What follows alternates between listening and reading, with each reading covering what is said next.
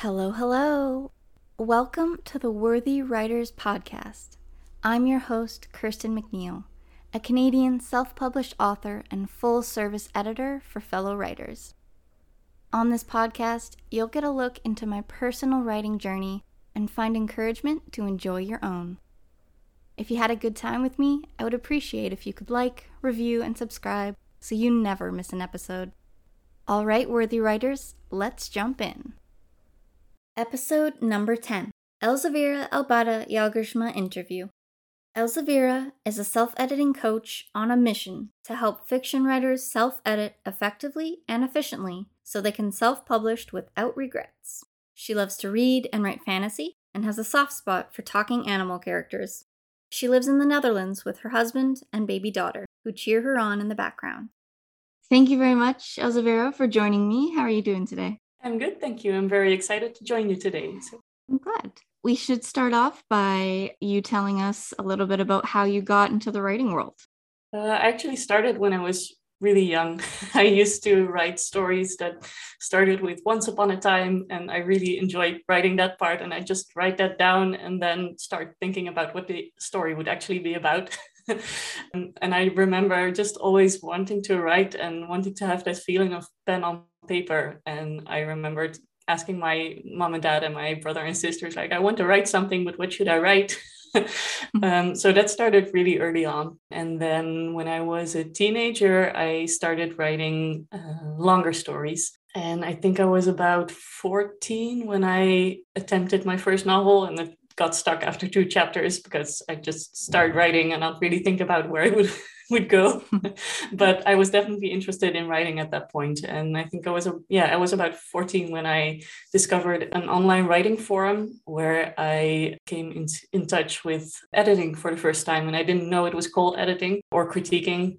But I really enjoyed it. And I started out joining that forum because I was interested in finding out how to develop my own characters. But eventually I spent way more time critiquing other people's pieces. So that's how I went from writing to editing, basically. That's awesome. So how do you think that, because you work a lot with self-editing coaching, right? Yeah. So how do you think that really helps writers through their process? Right. Self-editing is something that I discovered when I had started as a professional editor after I graduated. I started working as a freelance editor, and I did gigs for publishing houses, but I didn't enjoy that as much as I thought I would, because you get the story, then you edit it, you send it back, and you never hear from the author ever again, basically. So I really wanted to work with the authors. And when I was a teenager, I did a lot of beta reading for fan fiction writers.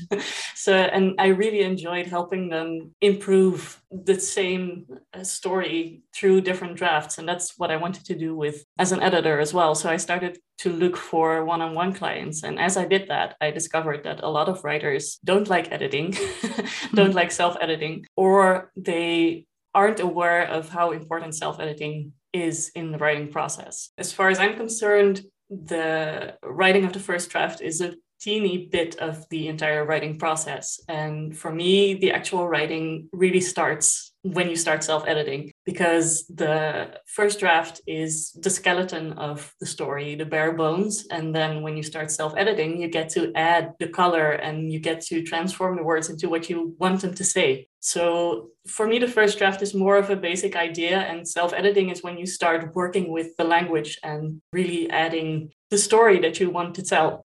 Do you find there's a lot of common struggles or common issues that even with your own editing or with the clients you work with, any like common themes there?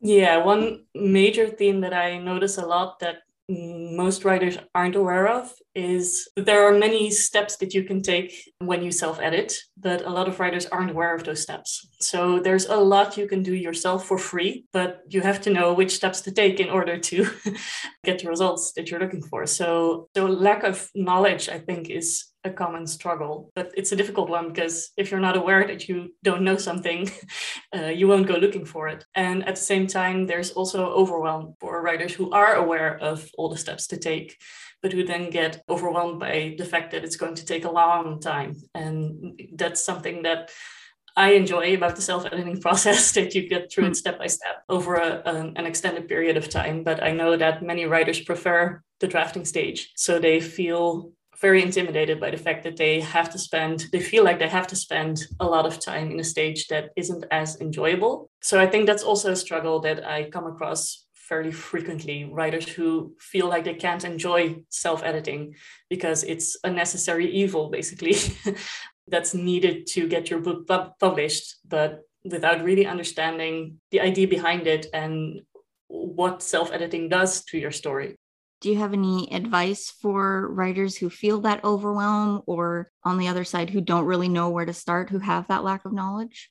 Definitely. I always recommend informing yourself about the process before you start. So instead of being like, okay, I'm going to self-edit, I'll just start reading and see whatever pops up and see if I can fix whatever needs fixing that I come across. That way you probably are going to miss a lot of things. But if you inform yourself about the process beforehand, you can basically use it as a checklist to go through it step by step. And that's actually like a golden nugget of knowledge that I learned when I was an intern at a publishing house. And the editor there told me to always look for a single thing each read through so that you make sure that you catch everything that has to do with that single theme, instead of trying to look for everything at the same time, which is, you're going to get distracted when you do that. And it sounds really silly and more time consuming than reading through a draft once and trying to catch everything at the same time. But in my experience, it's a lot more efficient and effective to focus on a single thing each round. So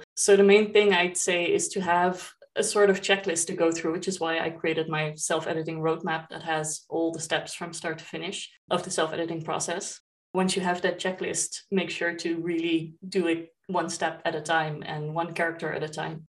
Mm-hmm. I think with a lot of writers, one of the biggest struggles too is having to read the same piece over and over and over. So I think that's why they struggle a lot with trying to find that. And I think that when you focus on different things for each read through, it becomes a lot more interesting and a lot more fun, because you're not just reading the same thing over and over and over again in the same way. You're looking for something different each time. So it becomes a little bit different every time you read through it.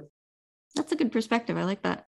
Do you do a lot of your own writing still, or have you just focused on editing lately? Up until this point, I've focused much more on editing and developing my business, and I didn't really have the mind space to write aside from that. But I recently started to get back into writing, and I'm really excited about that. I love editing and self-editing, but I struggle a lot more with the first draft because for me, the fun starts once that's already there. But so now I'm reading a lot of craft books like Save the Cat and things like that to help me with outlining. And I'm also very interested in your content about that. I'm definitely getting back into it. And I have a few drafts laying around that I wrote during NaNoWriMo a few years ago. So I'm excited to explore those a little more. That's awesome. So I'd love to hear you talk more about your, I believe it's a course, the Self-Edit Like a Pro. Is that the right way to label it? Yeah. Self-Edit Like a Pro is an online course that covers the entire self-editing process from start to finish with every single detail. It's very detailed. It's not for people who want to rush through the self-editing process as quickly as possible. It's for people who want to make the most of the process and really make sure they don't miss anything. It has a lot of focus on character development and world building, and mostly character development, because the way I see it, characters are at the core of every story. Even if you feel like your story isn't character driven, chances are it really is. Because what your characters do and feel and how they sound, how they act, that's what determines whether you have a plot hole, for example. Plot holes are usually characters who don't act in a way that fits their character. So when you know a character really well, you can determine whether or not it's logical for them to do something. And if you want them to do a specific thing, that's fine as well. But then you can determine what's needed for this character to make sure that happens, to make that a logical step for them. The same goes for editing descriptions, for example. When you know your character really well, you know what stands out to them in specific situations. So then it becomes easier to know what to focus on. Did it take a long time for you to put that course together, or did you already have a lot of the content just from the work that you've already done? It did take a lot of time to put it together. And it was definitely an interesting process to put together that framework. And I think it's an ongoing process as well. I definitely stand behind the framework that is Self-Edit Like a Pro. And that's also the framework that comes back in my self-editing roadmap. But I am also working on developing the course to the point where it gives more in-depth information about each step. So it becomes less of a step-by-step process, which is what the self-editing roadmap covers, and more of an encyclopedia basically for self-editing, so that you can really deep dive into each subject whenever it's relevant. If someone's in your course, if nothing else, what's one thing at least that you would really want someone to take away from it? Something that they would learn after they've finished going through everything? Yeah, I think the main thing that I'm really passionate about when it comes to self-editing is making writers feel confident that they can self-edit and that they are in control of the quality of their writing, because that's something that many writers, I think, struggle with as well, that they feel like their writing has a certain quality and they're either good or bad writers and there's nothing that can change that. And I disagree with that. I think that if you take the time to self-edit and to learn about self-editing, you can do massive amount of things to improve your writing. And that doesn't mean that your writing has to be perfect after you self-edit. Self-editing to me is about improving your writing as much as you can with the tools that you have. It's about the innate feeling that you have about how you improve your writing as you read through it, but also how you use beta readers to help you give a fresh perspective, and how you use writing communities to talk through plot holes that you don't know how to fix, for example. So for me, self-editing is about using all the free tools that you have available and making the most of that process before you hire a professional editor, because the combination of self-editing and hiring a professional editor is where the magic begins. That's where the magic happens. If you only self-edit, you're going to miss that final part of getting your writing to the next level that you can't reach on your own, and you need a trained professional to do that. But if you send it to an editor straight away without self-editing, the editor is not going to be able to help you as well as they would if you self-edited first. Yeah, I like that we're similar in that we like to help boost confidence and encouragement and everything. So do you find that you have one piece of advice that you say a lot, or anything that you want to say to writers, aspiring writers, experienced writers, anyone that would like to definitely. hear it? I think the core is take your time. A lot of writers feel like they need to rush for whatever reason. They put deadlines, they set deadlines for themselves and then feel really bad if they don't make them. Well, in practice, it takes more time than you think, and that's okay. And everyone has a different process. And if you don't write every day, that's fine. You can write every week or every month if that works for you. I know I'm a binge writer, so I work really well with events like NaNoWriMo, where I can mentally prepare ahead of time and then do an insane amount of work in a very short period of time and then stop after that for a while. While I know other people who, like, I think you told me that you wrote every day and got 1,000 words out every day. Mm-hmm. That's something that wouldn't work for me, but that works really well for you. So it's all about what works for the specific writer and the specific product too, because maybe you've written a book in the past and you wrote 1,000 words every day, but you start working on a book now and it doesn't work for you. That doesn't mean that you're broken or that this story doesn't work. It just means that you need to try a different approach. So take the time to find out what works for you and for your story, and don't be afraid to go slowly. Yeah, one thing you reminded me of as well when you were helping me with a little bit of feedback on my course is to take breaks. That's part of the process. You have to remind yourself. Absolutely. Or, schedule in the breaks, right? Absolutely, yeah. And it's something that I see a lot of writers forego as well. They might take a break for like a week and that's already great, because any break is better than no break. Mm-hmm. But in my experience, a break that lasts longer than 2 weeks and preferably lasts up to 4 weeks will really make a difference to the way you approach your work. And that goes for writing, but for any other big project you have going on as well, because that's the time it takes to basically forget what it's like to work on it. And the fact that you forget about that makes it a lot easier to look at it critically when you get back and to be less emotionally invested before thinking about changes you can make. And that's the same with when you receive feedback from beta readers, for example. I know that when I receive feedback that's critical, I'm really happy with it, but my knee-jerk reaction is to get defensive. And I know that about myself, so I know that I need to take a break before I start implementing the feedback. Because when I look at the feedback later, often I agree with it, while that knee-jerk reaction would have me ignore it. Yeah, I'm the same way. I have that knee-jerk reaction. And then once I stop a little bit and think, I'm like, oh yeah, that is right. Exactly. Yeah. Yeah. So it's really selling yourself short if you don't take those breaks, because it's part of letting things ruminate in your head. And it's like when you're cooking a dish that has a lot of flavor, you need to let it simmer for a while before it's finished. All right, so we're finishing up here. So is there any last words you want to share with listeners about you or anything you're working on?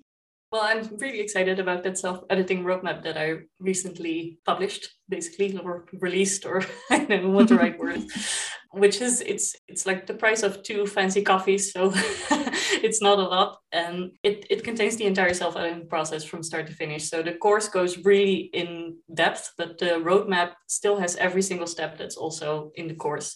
So if you want to get started with self-editing, but you don't know how to start, or you don't know you're self-editing already, but you're overwhelmed, I think that's a really great place to start. Yeah, to beat that overwhelm, to build your confidence, and to know when to take breaks, how long to take breaks, when to enlist beta readers for the best results. And it even has a section about the next steps, whether you want to traditionally publish or self-publish. So I'm really excited about that. And I also started a podcast recently called the Self-Editing Strategist Podcast, and I interviewed you on that as well. So go check out that episode.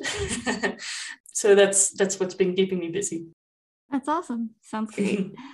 All right. Thank you very much, Elzevira, for joining me. Thank you so much for having me. And thank you for listening. Happy writing, worthy writers. Thank you for joining me on the final episode of the Worthy Writers Podcast Season 1. Learn more about Elzevira through the links in the show notes, and make sure to subscribe to the Worthy Writers Club to access exclusive content from both of us. I hope you'll join me in the new year for Season 2. I appreciate your support, and happy holidays! Thank you for listening to the Worthy Writers Podcast. Did you enjoy this episode? Share your love and support by checking out my Buy Me a Coffee profile for bonus content and to help me continue building my creative empire.